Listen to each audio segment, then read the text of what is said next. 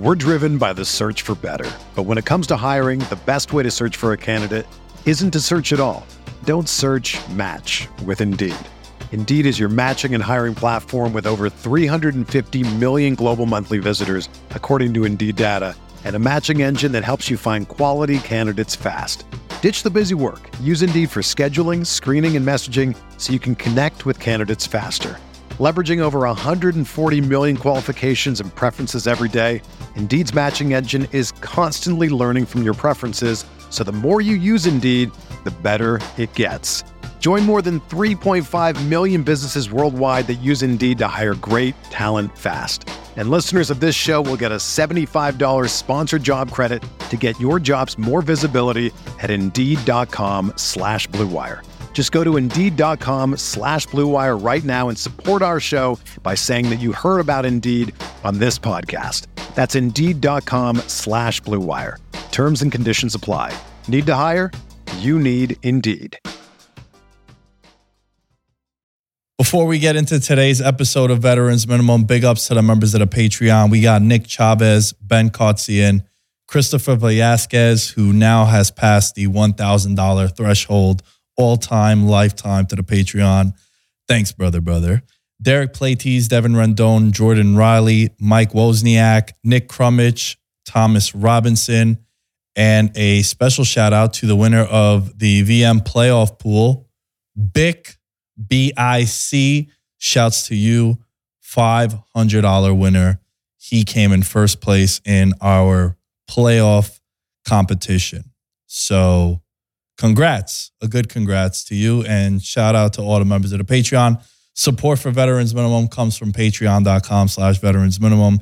There's access to an exclusive Discord within the big Discord, which gets the betting plays. And now with football ending, we'll have a lot more people's podcasts and get you guys to help produce the show. And the other cool thing about football ending is we'll be able to have you guys as members of the Patreon listen to these episodes a day or in some cases a week in advance. So patreon.com/Veterans Minimum. And we're working on a merch store that you should expect sometime next month. So a lot of cool things coming out on the Patreon and a lot of cool things happening here for Veterans Minimum.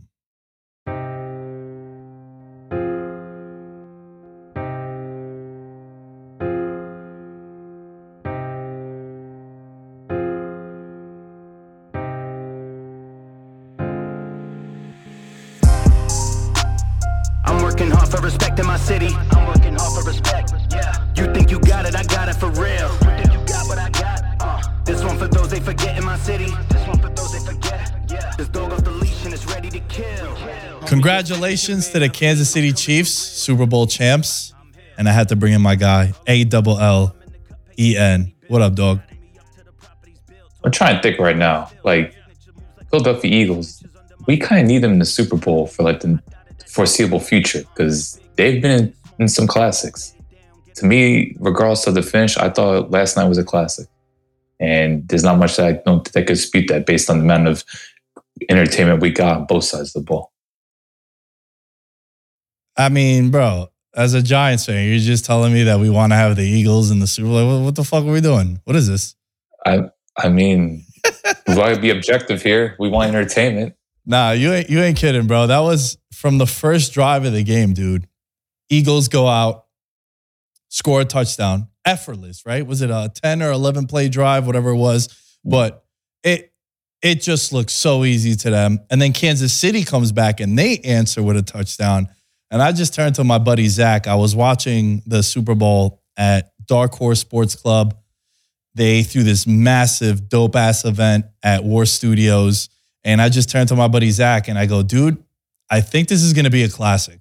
He's like, yeah. I was like, it just feels like it, man. Both of these offenses, just from the beginning, you had a feeling that a stop was not going to be possible, at least in my opinion, Alan, watching that. And you're right, it did turn out to be a classic. But I am a little offended by you saying you want the Eagles in the Super Bowl. Yeah, I know. I probably should have watched my word. You're also in the NFC, bro. You're also in the NFC. You're a Falcon fan. You can't be saying this. I mean, there's no hope for that. Like, I'm looking at right now, rosters-wise, although we'll get into the future with the Eagles. Wow, they have a lot of free agents. And I feel like, I don't know, looking at these two teams, like the Eagles, I feel like this is like their most stacked team. I don't know if they could top this, while the Chiefs, I don't think they'll have, I'm not saying they're not talented, but I feel like the Chiefs, they have some holes in some positions where there's players that are very inexperienced. Like, I think almost half their defense is on rookie contracts. Like, to me, the Chiefs are going to get better, which is scary. Well, I'm not sure if the Eagles could get much better than the current roster that they have. If you are a Chiefs fan, if you are someone who wants to bet on the Chiefs, if you are a fan of greatness, or if you're a fan of Pat Mahomes, the fact that they won the Super Bowl despite losing a $30 million wide receiver, and they're already paying their quarterback north of 45, 50 million, I think, on the cap, which usually means that it's gonna handicap your team, right? You're gonna lose this lineman, you'll lose this receiver like they did, you'll lose this linebacker or corner, but they lost pieces and they still won the Super Bowl despite not having Tyreek Hill. Pat Mahomes answers back with his best season in many people's opinions, wins his second MVP, and then they win the Super Bowl without having the luxury of having a cheap quarterback. I think this is the beginning of a team that, bro, what we've seen so far, dude, 5 straight conference championship games. We've been talking about it the last couple of weeks. 3rd Super Bowl. He wins his 2nd Super Bowl. This team ain't going anywhere, bro. You are absolutely right. And we also have to give kudos to coaching. Like, I think in the preview, I would not discredit it, but I didn't know it was be that much of a coaching discrepancy. Like Andy Reid, once again, solidifying his status as one of the true all-time greats. Steve Spagnuolo, we all know about playoff Spags, Super Bowl Spags. I thought it was a masterpiece yesterday. I know Luke Hurts got his yards, and the Eagles did score 35, but considering the circumstances, I think there were moments where you saw, especially with the linebacker play, which we'll definitely get into, wow, Spags definitely dialed up some blitzes that riled Hurts a little bit. So the coaching staff, and I don't know what the enemy's future is, but what they have with the coaching staff and the roster, and how they handle themselves up, especially on the O-line. It's just what a well-constructed unit, and these young players are bound to get better. And watching that game, like, they're going to go get a receiver, because I think they only had 80 yards yesterday with the receiver position, and you could tell like this team desperately needs a better vertical threat. So the fact that they have some clear evident holes and they won the Super Bowl, I think everyone should be terrified of that. I kind of want to go in chronological order throughout the game, and within breaking down that, we can touch on takeaways or turning points, whatever it might be.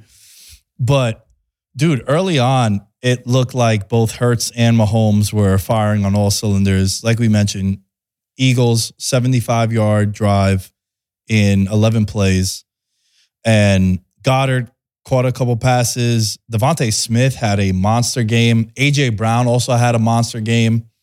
And early on, my biggest spotlight was going to be on A.J. Brown, and he had a remarkable game on his standards, close to 100 yards, him and Devontae Smith. But the thing that was very apparent to me, Alan, was the quarterbacks were going to be able to do whatever they wanted. And they both did pretty much whatever they wanted. And Jalen Hurts on that first drive, and even throughout the game, he delivered in a big spot, dude. Did you feel the same way watching Jalen Hurts? Absolutely. Like multiple throws to Dallas Goedert. You want to talk about tight window throws on the deep corner, and then it was like another deep over across the middle of the field. Like, it was just, you didn't see this as past season. Like, because I think Jalen Hurts always struggled when it came to throwing across the middle of the field. That's why I remember seeing his stats last year. So now you just see him making these true tight window throws and just having the confidence where I'm going to hit my receiver in stride regardless of the coverage. Just, it's unbelievable. Like, I don't think we've seen too many quarterbacks that have gone from borderline liability to legitimately put the team on his back, because there was real no running game yesterday. And he showed, and Niners and all the naysayers saying, oh, Jalen Hurts not a quarterback, make him into a thrower. The Chiefs made him to a thrower through various stages of the game, and he delivered time and time again. So huge kudos to him. And for Eagles, you better be ready to pay him, because this is your franchise quarterback. Yeah, I think Jalen Hurts played an absolute perfect game, with the exception of 8 seconds when he had the fumble that got picked up and returned. He was 27 of 38 for 304 yards. He threw a touchdown. He got sacked twice, but both of them were BS sacks. Basically, they credited the Chiefs for sacks when he ran out of bounds at like the line of scrimmage or like a 1 yard loss. It's considered a sack. So he protected the football with the exception of that one play. 15 carries for 70 yards, scored 3 touchdowns on the ground, tied a Super Bowl record. And he answered all the questions. You're right. They're going to have to pay him, and I think you should pay him what he does for your team and as a leader. And he delivered, man. I think there was something interesting that happened over the weekend in the UFC also. I had to use a wrestling analogy, and I put this post out, Alan, how Jalen Hurts and Alexander Volkanovski both lost and came out their matchups better than they came in. Volkanovski went up to 155 to fight Islam Makhachev, loses a very close fight, a lot of mixed reviews. I thought it was Islam's, but he put on a masterful performance, kind of exposed a lot of Makhachev, and maybe he's not as untouchable. And the narrative coming in was, dude, it's the height disadvantage that Volkanovski has, the size disadvantage, the wrestling of Makhachev, and he answered all the questions. And then on the flip side, when you look at Jalen Hurts, same conversation was happening with him coming in. Is his shoulder right? Can he live up to that big moment? Can he go toe-to-toe with Mahomes? And both of these guys, to use the wrestling term, they got over in losses. The talk of the town has been Volkanovski, and in a lot of circles, dude, and I feel like justifiably so, Jalen Hurts as well. No one's going to dispute that. And I think it all just comes down to delivering that big spot, but also showing what your greater capabilities. We know what Hurts is capable as a runner. We know how he can make the linebackers miss the open field. But as a passer, where you're not necessarily dealing with pressure, but you're going against a pretty complex Steve Spagnuolo defense, and he really hasn't had to throw the ball in about a month in a big game. When you think, well, even more when you consider injury, like Giants and Niners games, you want to talk about game script. That could have been more favorable. So this was the first game in maybe 2 months where he really needs to deliver as a thrower, and he did a spectacular job. And I just think with that supporting cast, it's only going to get better because his rapport with Devontae Smith is just. It's unreal. Like they always seem to be in sync, and it was great to finally see AJ Brown. I'm curious, the touchdown to AJ Brown. Were you a little concerned that was going to get picked? Because it just seemed like, oh wow, this seems to be throwing in traffic, and yeah, AJ Brown came down with it. No, not that one, but there was one that AJ Brown made a defensive play on that prevented an interception on Thornwell, I believe it was Thornhill. Mm-hmm. That one I thought was going to get intercepted, dude. We got to show ourselves some love because we were spot on. We said that this was going to be a matchup in which he would have to throw. It was going to be one of the few situations this season where the Eagles weren't going to be in a positive game script. And he answered all the questions, as well as the pass catchers. Us two were both expecting a big game from A.J. Brown. I even cut up a clip last week, which I'm going to repost again. Silent golf clap for us on that one. We said Dallas Goedert was going to have a big game. He had 6 for 60, had some really important catches on a lot of those drives. He didn't score a touchdown, kind of ruined one of the parlays as the D-gen that I am, Alan. But he had a monster game as well. He went over all of his catches and yardage props. A.J. Brown went over all of his props, and he scored a touchdown, which we liked. Devontae Smith, the same thing. And they all delivered, man. What was astonishing to me, Alan, was they couldn't do nothing on the ground outside of Jalen Hurts, bro. I did not see that one coming. No, not at all. Because guys like Nadi and Saunders, like it's just the Chiefs don't have like known interior defensive tackles, obviously besides Chris Jones, who's all pro. But I think the one thing I could say that I got a prediction right was Nick Bolton. High variance. There's times where he looks like an all-pro. There's times there he looks like he shouldn't be starting this league. But we saw the best Nick Bolton and Willie Gay. They were taking on blocks. It seemed like they were in the right position numerous occasions to spot those run-pass options. They neutralized Hurts quite a bit. And then you talk about the fumble. I don't think it was just a free play. Like Nick Bolton put himself in a position to make that stop. And he did, and it proved to be a game-changing play. There was another big third one-stop that he got on Miles Sanders where they ran like a toss, and I think Bolton broke through 2 blocks and made a tackle. Like, it was one of the best linebacker performances you've ever seen in a Super Bowl. Like, he made that much of a difference. So, I didn't get the game prediction right, but it was good to see Nick Bolton. I was like, all right, these linebackers, they're going to have to show out if the Chiefs are going to hold together. And, they did their thing. So, I think that's the big reason why the Eagles couldn't run the ball, which was, like you said, super surprising because they've pretty much built their identity off that. As great as their passing game is, the Eagles have overwhelmed so many teams running the ball. And, Sanders was a non-factor in game ball. He was kind of more used as a passing option. You mentioned a couple of names there that we must highlight because we know about Mahomes, we know about Kelce, we know about some of these big name players on the Chiefs. However, dude, their last 3 draft classes, and in particular the last 2, Allen, I think it's fair to say they hit home runs on it, especially with them winning the Super Bowl. Willie Gay, 2020. Creed Humphreys, Nick Bolton, Trey Smith in 2021. They get rid of Hill, and I know not draft purposes, but they get rid of Hill. They acquire some draft picks, and they replace Hill's production with Tony, MVS, and Juju. And then in last year's class, McDuffie, Karlaftis, shout out to the Dirty Greek. We got another one with a Super Bowl, Allen. Lambs up, baby. Lambs up. Sky Moore, Brian Cook, Jalen Watson in the secondary, and bro, Isaiah Pacheco. Watson and Pacheco, 7th round picks. Pacheco's 76 yards and a touchdown. Have you ever seen a small running back run so angry? Like, I'm trying to think of anyone besides Devontae Freeman, and I don't want to mention Devontae Freeman because we're like, oh, God, Falcon. No, always has to bring up Falcon. But, like, I had never seen a small running back just run so angry in my life. I got one, bro. Come on, baby. 4-4 Bulldog. Bradshaw. Oh, yeah. Bradshaw. He ran with evil intentions. He was pissed off when he was running. But Pacheco, way more explosive, too. Like, dude, there's been some times throughout the year where I'll see Pacheco make a big play, and I forget that it's not Tyreek. Like, he kind of looks like Tyreek in a way, too. And he wear number 10, he right? wears number 10. That's what I'm more saying. Like, I'll watch it, I'll be like, oh, shit. Oh, wow, that's not Tyreek Hill.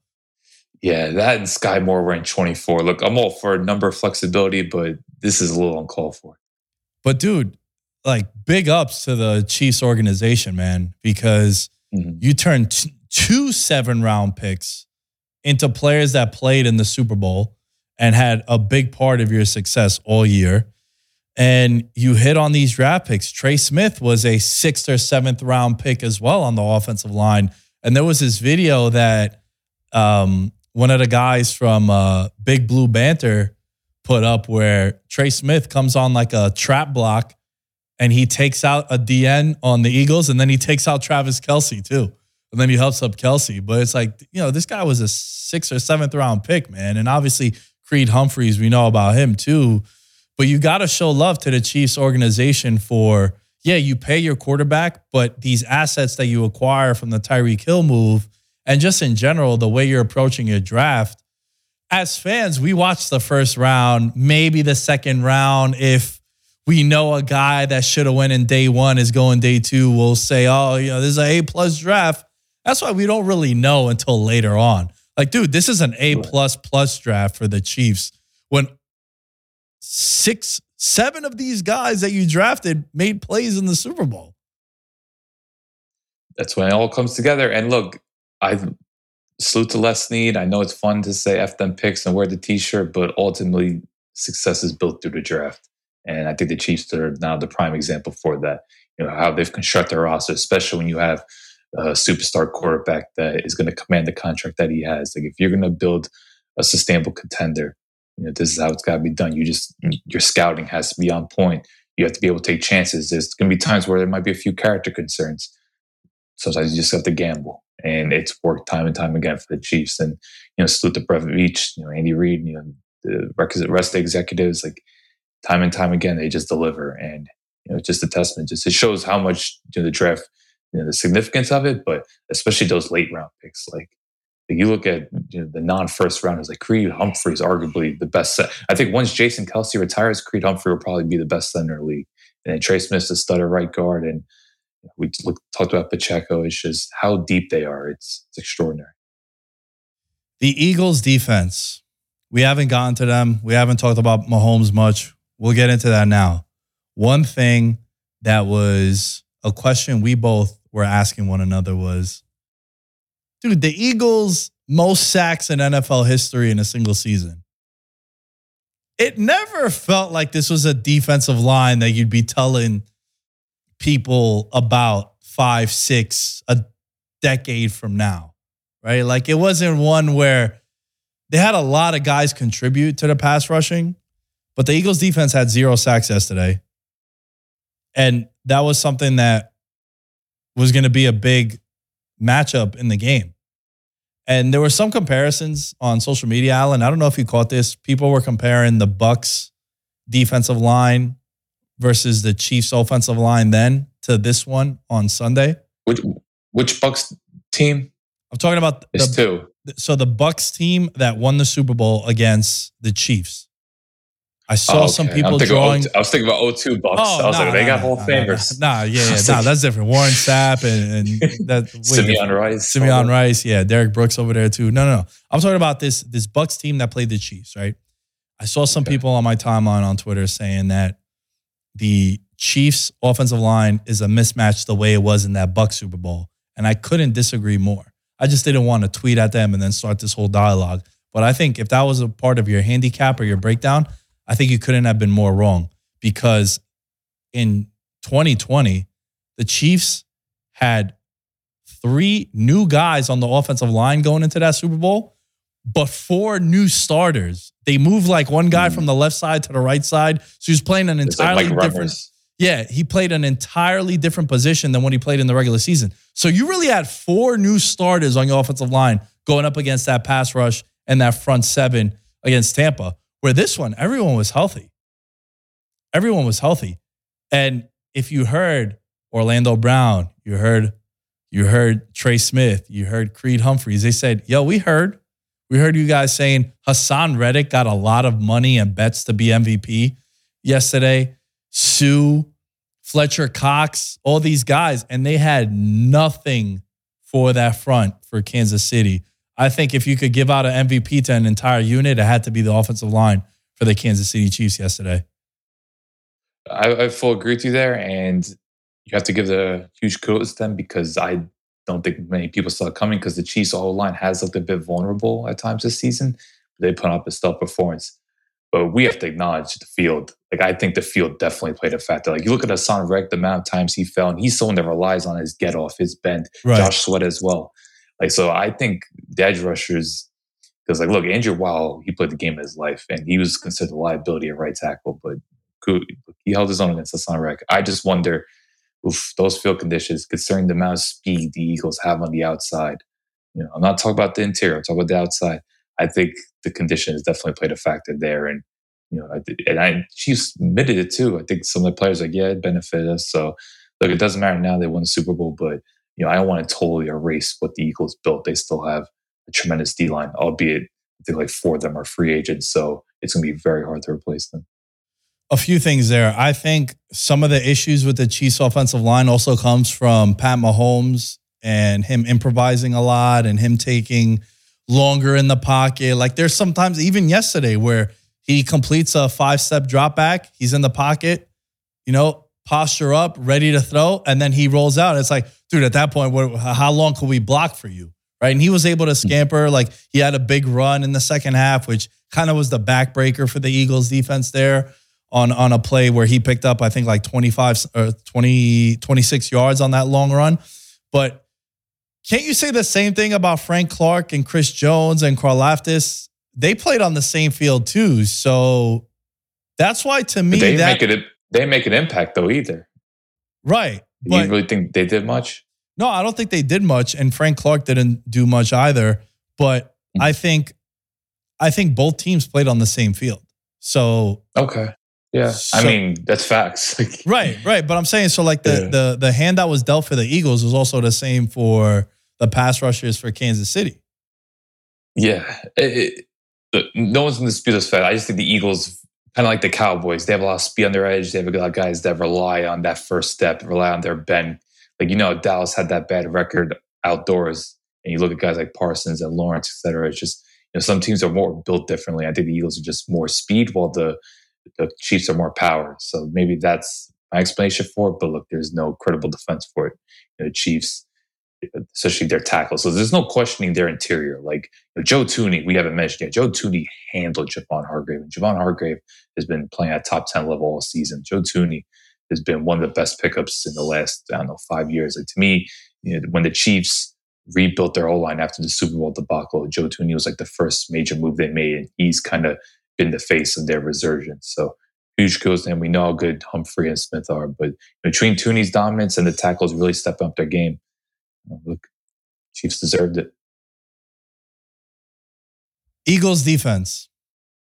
Last week when we were talking about it, I had some concerns, and I feel validated now after what I saw. The Eagles defense from week 5, Alan, they played 20 quarterbacks. 20. They played 0 Pro Bowlers. In the games in which the quarterback was Dak Prescott, Pat Mahomes, Trevor Lawrence, Aaron Rodgers, they gave up 33 points per game. And the Trevor Lawrence game was in a wild hurricane rainstorm. When you're playing Daniel Jones and Davis Webb and Taylor Heineke and Carson Wentz and Justin Fields. Daniel Jones in this category. Come on. I mean, you have to for this case, right? Like, look, I love Daniel Jones. Can't believe I'm saying that. It's going to come back to bite me when he's making $48 million a year. But Daniel Jones and the Vanilla Vic stuff, it's cool, it's funny, ha-has and hee-hees. But those are the quarterbacks that you're playing.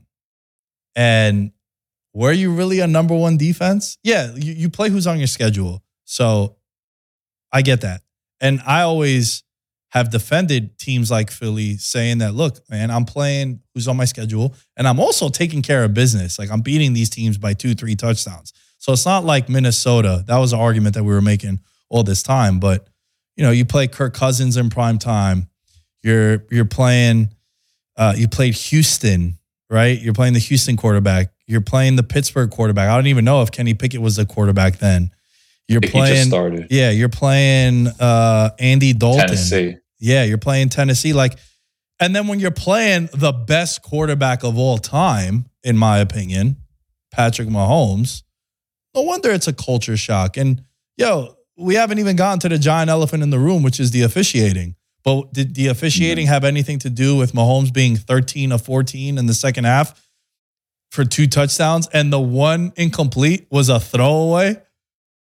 What big play did this Philly defense make? Dude, the only play that they made was, I think it was Edwards, just smoked Pacheco.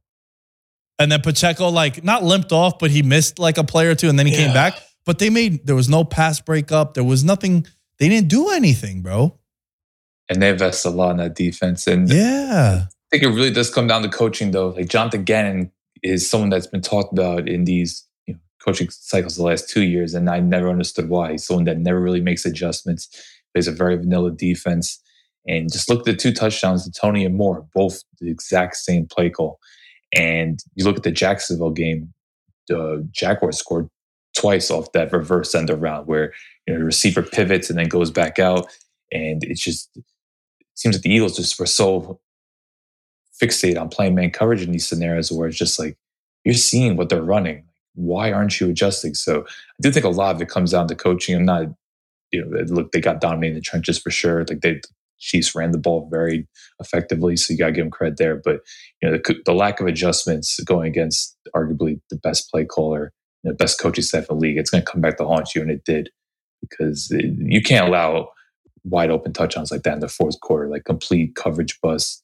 Look, every coordinator is going to put together their structured plays where it's just like, all right, we're going to get this guy open. But we're talking about near the red zone, to allow 2 uncontested catches in the red zone for a touchdown is just inexcusable. So I do think coaching plays a big part of it. Even though, look, defense, particularly the front 4, definitely didn't deliver.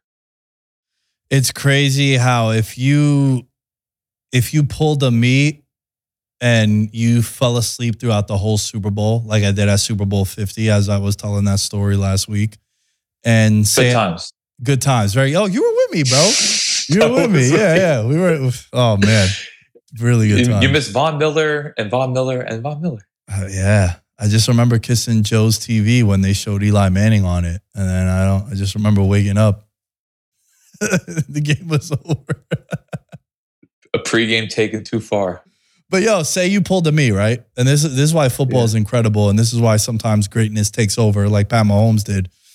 If you got hammered and you passed out and then you woke up at like 8 o'clock, the first thing you do is you open up your phone and you don't check the score, but you check the box score. Eagles, 25 first downs to Chiefs 21. 417 total yards of offense. 72 plays in total to the Chiefs 53. 11 of 18, Allen, on third down. That's the most mind-boggling stat. Right? You know, crazy. 11 for 18. Yeah, 2 for 2 on fourth down. You had over 300 yards passing. You look at Mahomes, 182 yards passing. You're like, oh, bro, we kept them in check, right? And then to me, the craziest thing, bro, you had the ball for 35 minutes. Isn't the recipe and the most vanilla take, oh, keep the ball out of Mahomes' hands, you'll win. They did. It is. They did. And they ended up still losing, which was wild to me. But, Allen, I think the game was lost when they kicked the field goal in the third quarter, when there was 24-21, and they kicked the field goal to make it 27-21.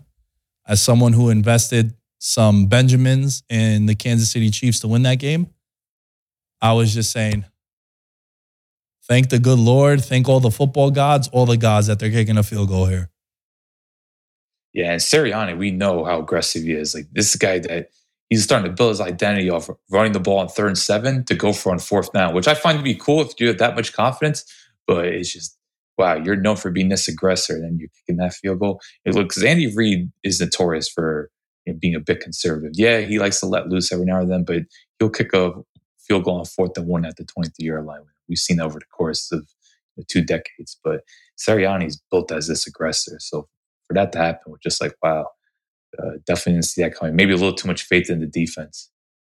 And also a 17-play drive, bro, to end in a field goal. Mm-hmm. You took 7 minutes and 45 seconds off the clock.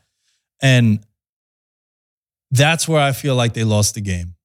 Because the more I think about it, dude, I would only kick a field goal in those kind of situations if it means that it makes the game a 2-possession game.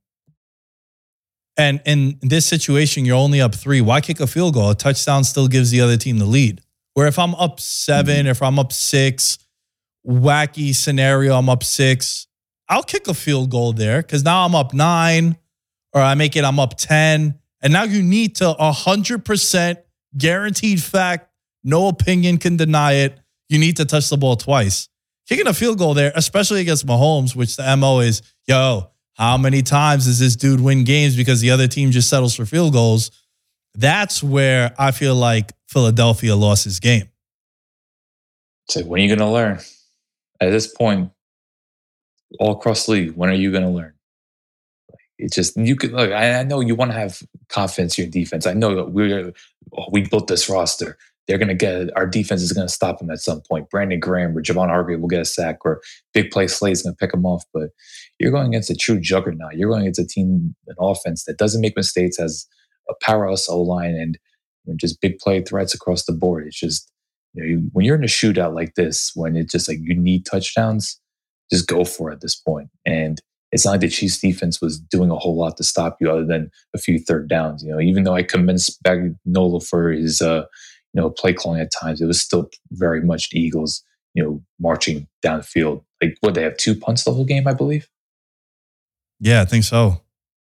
Yeah, so it's just, it's strange that for a team that's built on so much confidence and bullying teams, they showed a little bit of hesitancy, and they didn't bully the Chiefs across the trenches. They got a good battle, and I think them not being able to bully the Chiefs pretty much cost them. 2 punts for each team in this game. Yeah, I mean, dude, look, they combined for 73 points. It was a fun game. It was an explosive game and a lot of big plays.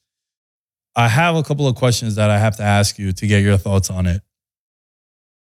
Is this a epic comeback or epic collapse? Definitely not collapse. That'd be harsh. I don't think it's epic comeback either. I just think better team won. Are you? Do you have a box of tissues next to you to wipe the tears when I read you this next one? No, but why is this going to be related to a certain score from 6 years ago? Yeah, like why is this coming up? So the reason why I mentioned collapse or comeback is because the Chiefs trailed the Eagles by 10 points at halftime of Super Bowl 57. Teams that trailed by 10 or more points at halftime were 1-26 in the Super Bowl era. Oh, I mean, what's 10 points though? Like, come on, like we're really going to use that stat? For those that don't know, Alan is a massive, massive Atlanta Falcons fan, and it's still a sensitive subject, you know? It's not. It's just like, it is what it's just like, okay. Like, I don't understand how 10 points is a collapse. Like, you're going against the greatest ever. You know, when let's push that conversation. Like, he's got to be up there at this point. I don't care that he's 27 years old. I think his body of work, his resume at this point, you could put him against anybody. And the only critique you have against him, he doesn't have the longevity yet. But let's see, come 2029, you'll see how longevity. Bro, you're talking to someone who's been spearheading this conversation. Like, I pulled up a tweet. I said in 2020, I said, best to ever do it already. And yeah, was that like just, you know, trying to go viral or some shit? Yeah, maybe. But bro, again, 3 Super Bowls in 5 years, 2 MVPs, 2 Super Bowl championships. He's 27. He won a Super Bowl despite getting paid. Not despite in his sense. Like, obviously we want him to get the bag, but we know the history of the expensive quarterback. He doesn't really get to this point to win a Super Bowl. I mean, bro, like, put his 5 years up against anyone's. It's what he's done. And especially when he got stripped of his main weapon, he's had Kelce, which, yeah, he's going to go down as one of the best. Shannon Sharpe already said that he might be the best tight end of all time. I still think Gronk takes that one. 2 completely different tight ends, by the way, right? Like, Kelce was more of a hybrid wide receiver who can also play tight end, where Gronk was just a mismatch and just a physical specimen at that position and a touchdown machine. But yeah, bro, like, what more do you need to see from Mahomes? If Mahomes retired tomorrow, first ballot Hall of Famer, and why? Is it because he hasn't played 20 years? We can't start having this conversation? I don't get that. I think already he's the best quarterback of all time. Like, talent-wise, Brady is the most accomplished because he's played longer too. But I think Mahomes already has that title. I don't know how many quarterbacks can make like those receivers and put together an efficient offense. Look, we know how tremendous Kelce is, but you know, their receiving corps is pretty limited. Like, they know how to block. I'll give them that. Like Juju's, Valdez-Scantling, they could block, but you know, they don't have anyone that could really stretch the field consistently. They're all banged up, you know, coming out of that Bengals game. It's just his receiver corps, you know, they try to reload, but I don't think they did a particularly good job at it. If you want to critique the front office, was like the fact that Mahomes made this work, I think it's one of the biggest achievements he's ever had over the course of his career, because I just don't see many quarterbacks making this work. Like, you know, not to knock Dak or even a Lamar, but I think they struggle with this receiving corps. You know, for Mahomes to do what he did, because some people were like, only 182 yards. I'm like, do you see who he's throwing to outside Kelce? Like, you know, it does leave a lot to be desired. And, you know, to do this also with serious ankle issues, like, you know, we saw him a couple of times limping. He's as gutsy as it gets. And, you know, some of the throws he makes, you know, it's at least 2 or 3 times a game your jaw drops when he makes a throw. Like, I think there was one where he hit Kelce low, but you know, it was like one of the few times the Eagles got pressure. I think it was Josh Sweat. And it just seems like whenever the pocket's collapsing, you know, he rarely makes a mistake. You know, we see quarterbacks crumble. To me, he just steps up and, you know, he throws off balance, and those off balance throws somehow lead to accurate throws. Bro, all of his receivers were let go by their teams with no hesitation. Yeah. Tony, take him. Don't want him. Juju, go ahead. Test free agency. Bet on yourself. MVS, no problem. Take him. Aaron Rodgers probably would have had 800 more yards and 12 more touchdowns if this guy could catch deep passes. And then you look, Juju, 7 for 53.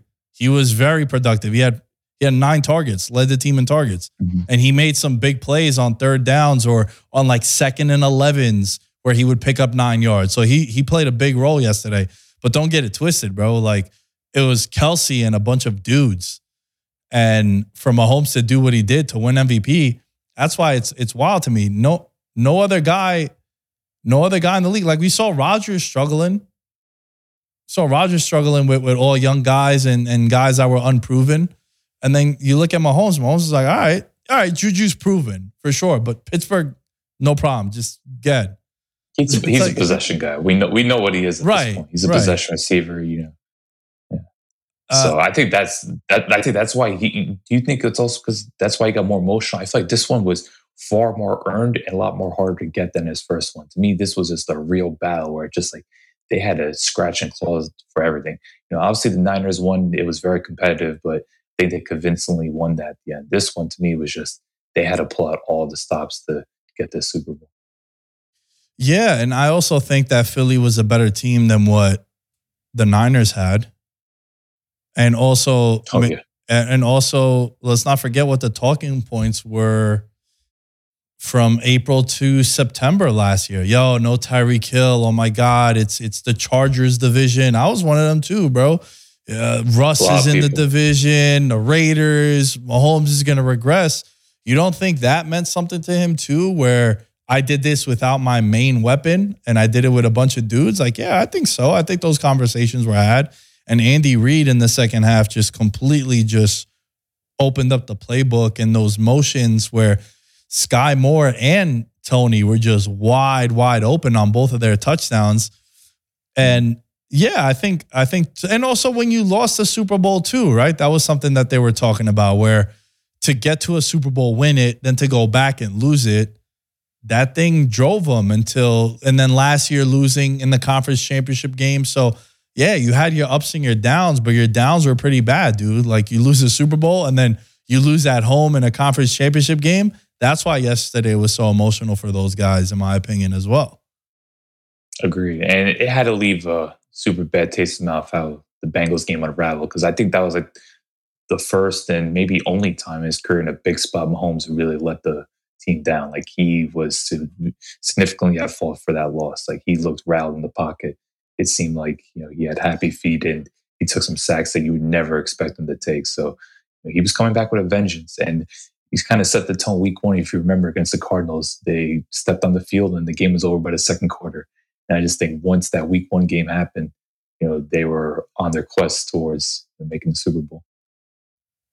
We have to address the way the game ended, because it's a big talking point. How do you feel about the holding call on Bradbury on the last drive? So if in the second quarter he had one that I think should have been called, it was a 3rd and 8 on Juju. They didn't call where his arms are pretty extended.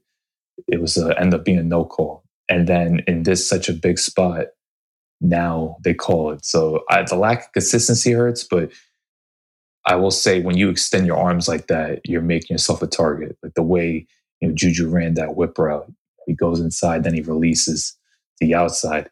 And it's the way Bradbury's arms were. I could see why the refs called it. I don't agree with it, but you see that call time and time again where it seems like you're yanking on. But I definitely feel the outrage. I understand why Greg Olsen, who once again did a phenomenal job. Fox, please value that man. But yeah, I could see why Eagle fans are outraged. But it's just, look, I think we've watched game for a long time. When you're a corner and in that position, and Bradbury admitted it, he held. I do think they should let him play from some aspect, but when you extend your arms like that, you're asking for it. I feel as if it was a penalty. Does it suck that it happened on the last drive where the magnitude of it is like 10x? Yeah. Mm-hmm. The timing of it sucks. I agree. But it was also the right call. So I think both scenarios could be true. And it was the right call where he got held there. And you're right, because I was watching that game earlier in the second half, in the second quarter, I believe it was the play you were referencing, where Juju got mugged, and I was like, oh, so no flag. And that led to a punt. Mm-hmm. Like, that one was blatant as hell. This one, he did hold him there. It sucks that then that gives them the first down, automatic first down, which if there's one thing that needs to change, it's that. A defensive holding can't be an automatic first down, especially when the yardage doesn't make sense, right? When it's 3rd and 11 and a defensive holding leads to an automatic first down, that drives me crazy, bro. I've been bitching and moaning about this since like the beginning of having any sort of platform. But that's how it was. The same thing, very reminiscent to the guy that hit Mahomes running out of bounds.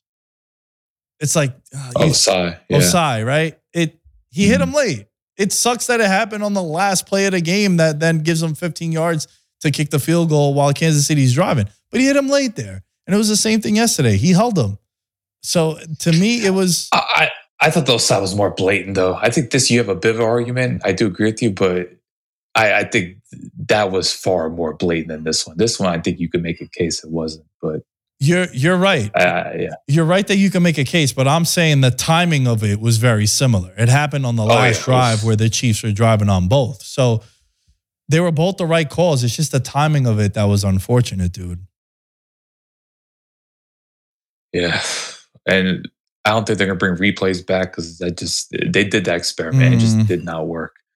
But ultimately, it's just, I think you look at this type of game, it's just, there's more things to happen in this one play. Like, yeah, it was a disappointing finish, but I do think Kansas City rightfully won. I thought they were significantly the better coach team, and defensively they made more plays. So I think they justifiably got it, even though for a classic like that to have a bit of a dud ending, it's why I think Patriots-Eagles will probably be the Super Bowl I remember the most, as like the most thrilling one compared to this one. Like, this one was fantastic. I'll give it like 9 out of 10, but I think the lack of a true memorable finish is why I say Eagles-Patriots is probably the best Super Bowl in the past decade, if you're looking at it from a pure entertainment competitive standpoint. Before we put a bow on this football season, is there anything else that you want to mention from this game? Once again, Andy Reid, Eric Bieniemy, just another masterful coach with forwards. The way they use motion, both especially the short motion, like that. People always ask why can't teams double Kelsey?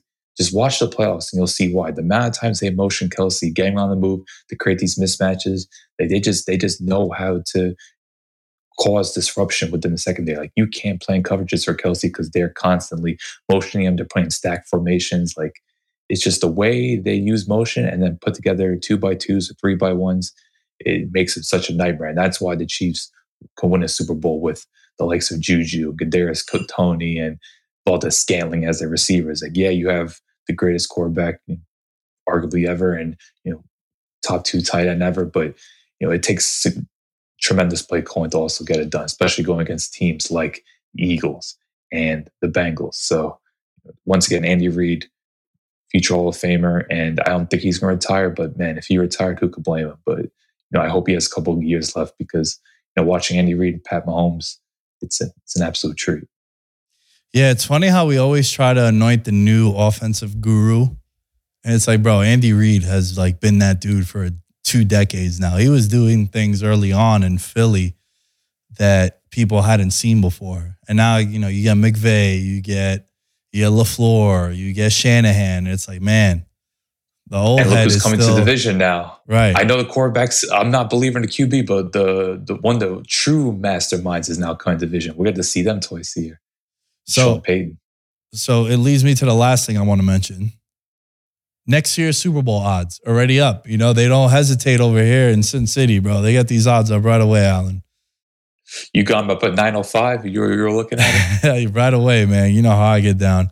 So rightfully so, Chiefs plus 600 as the favorite. I will say, I think moving forward, bro, I'm probably going to bet the Chiefs every year to win the Super Bowl, only because from what we've seen so far, they're going to make the conference championship as long as Mahomes is healthy. And then you're never going to get a number as high as you will now. Because when the playoffs started, they were plus 175. In the middle of the season, they were like a 4-1 favorite. You're never going to get them, oh shit, they're 28-1, right? They're 50-1. You're never going to get that.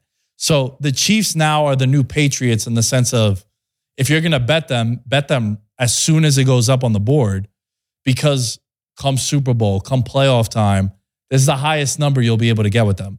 I remember there were a couple of years ago when I used to do the betting show with Impy. Impy would mention like, yo, we should just bet the Patriots now. They were like 7-1. He's like, this is as high as we're going to get them. I was like, yo, you know what? That's a hell of a point. And that's the right point too. So Kansas City plus 600. Then you got the Bills plus 850. You got 3 teams at 9-1, the Eagles, Bengals, and Niners. You have the Cowboys Bills over Bengals. Did they not just watch what happened a month ago? What? Bills over Bengals. Listen, man, I think people are Aren't just... you surprised? Yeah, I am surprised. But I think public perception is thrown into this one where people are going to... Like, people love Josh Allen, bro. They love Bills Mafia. So they're just going to blindly take money like they did this year. No team had more tickets and like news anchors and broadcasters picked them to win the Super Bowl more than the Bills, right? Like they're a public team now. Yeah. A lot of people did, right? And that's a red flag, right? We're not going to pick the team, Allen, moving forward. A couple of takeaways. We're not going to pick the team that everybody is picking to win the Super Bowl. That didn't happen. You know what else happened yesterday? Vegas needed the Chiefs. The sports books needed the Chiefs. 2 hours before kickoff, 4 different $1 million bets came in on the Eagles. Everyone, it was like a 65-35 split tickets on the Eagles. And we were talking about it with Kenny. I was talking about it with you, man, how I would feel dumb not betting Pat Mahomes, the GOAT, as an underdog. Yeah, and you called your shot and you got it. But yeah, thanks for educating me on that because I'm just curious because I think the Bills are kind of at a crossroads right now. Like it's hard to believe in them, but I think if you're looking into next year though, like the loss of coordinators will be a big talking point because you have Stryken leaving Philly, obviously DeMeco Ryans in San Fran, and potentially Lou Anarumo going to Arizona. Like if all 3 of them leave, these are huge adjustments because all 3 of them are hugely influential, particularly DeMeco Ryans in San Fran. I know San Fran, they get a new D coordinator all the time. Like they went from Saleh to Ryans pretty smoothly. But at some point, it's just you continue losing coaches or coordinators here. I do wonder how much of a lasting effect it's going to be. So that's something to keep in mind. Can I give the next couple of days? Yeah. No, you're absolutely right, dude. We saw it firsthand with Buffalo and the Giants. Like I think revisionists they missed Daboll, bro. There's no other way to put it. They missed Daboll. Can I give you? I have 4 teams where I just want, and we'll end the show with this. 4 teams whose odds kind of like, that's my reaction to reading them, and it's like a positive. Like I'm going to be keeping track of these over the next couple of months. I hope the lines are in this. Please let the lines be in this. All right, so the lines are 25-1. They're not in this for me, but you're a little, you got a little semi there for the lines, huh? I'm just curious because they are America's team, man. Like, come on, the Fighting Dan Campbells are here. They have a top 5 pick. There's plenty of reasons to be excited. Okay, I can see it. A team that I like at 20. I mean, they have golf though, so like, right? Yeah.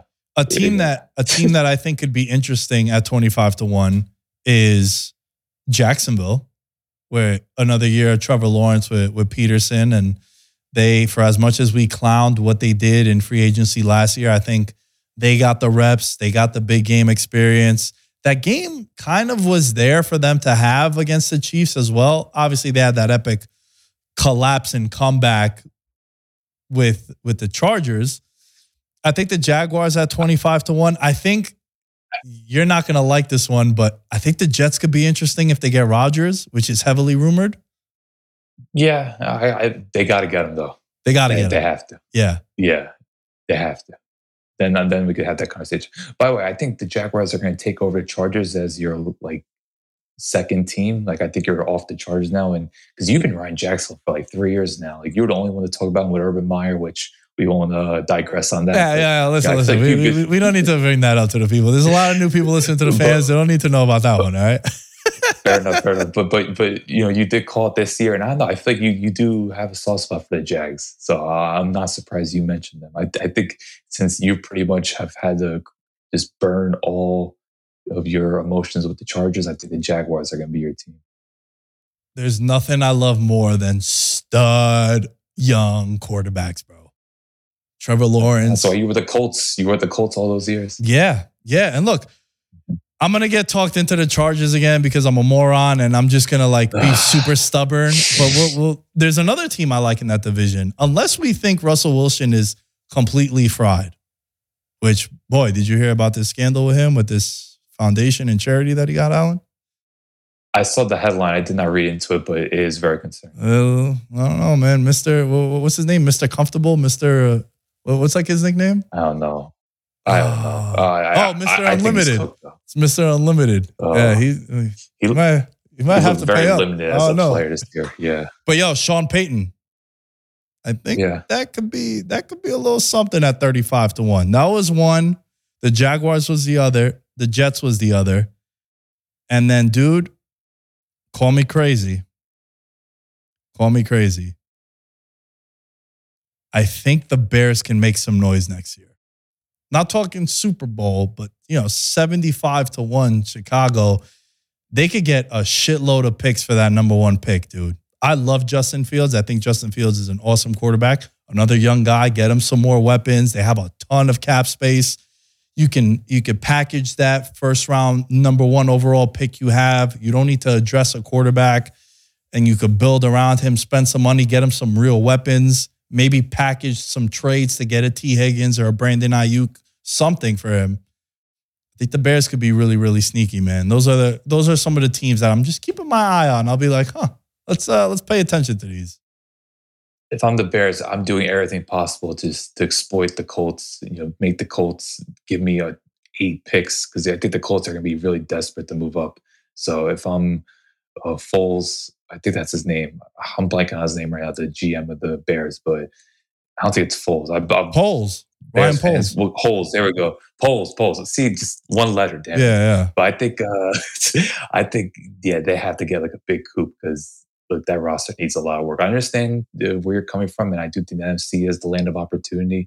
I don't think you have to be particularly good to make that playoffs in the NFC. We saw how fragile it is. So I could see why you're into it, but man, they have to try to pull off something to bolster that roster because there are so many holes. Yeah, we have a long way to go. We do have free agency in a couple of weeks, and then before you know it, it'll be the draft, and then we'll be back in the swing of things once again. But it's just something important to monitor. Look, it didn't work out this year, but I bet the Chargers to win the Super Bowl right after free agency when they got their guys. I bet the Rams to win the Super Bowl right when they got Matthew Stafford. You don't really need to wait until Labor Day weekend to put all your bets in for futures. And I'm a futures guy. I like risking a little bit to win a lot. Justin Jefferson won Offensive Player of the Year. We were both on that one. That was a nice future, 16-1. And it's going to be, look, the NFL has really become a 12-month sport, bro. So I'm excited to see what happens in the offseason. A lot of big names could be on the move. And there could be some massive ramifications throughout all the divisions and the conferences. So I'm excited. I do want to thank you once again, Alan, for coming on the show and rocking with us during the football season. I'm pumped to get you to come out here, bro. I can't wait. I know we'll have these conversations in the near future to get you out here. And shout out to everyone last week who shared and posted the show. Meant a ton to me and to the brand, helping us grow. It's the best endorsement we could give, right? Like I don't listen to anyone else. I don't listen to celebrities that tell me to go and check something out or buy something. It's more peer-to-peer. If Alan comes to me and he's like, yo, dude, I listened to this pod that I think you'll like, that means a lot more to me. So it's the best way to grow the show organically. So tell your friends about it. We're doing a little bit of a rebranding, going to change the logo up, which I'm posting it on Patreon. If you guys could go over there, patreon.com/veteransminimum. It'll be open for everyone to go see and comment and leave a review on it. And let me know what you guys think of this new logo. I want you guys to approve of it and you guys to accept it before we go live with it. And yeah, I'm excited for this offseason. You guys know we always like to get a little funky and experiment. And we'll be back on Wednesday with another episode. At NickDayis10 is where you can find me. VeteransMinimum.com is you can find all things VM. And Alan, tell the people when they can find you. Alan Sturk, ALLENSTRK.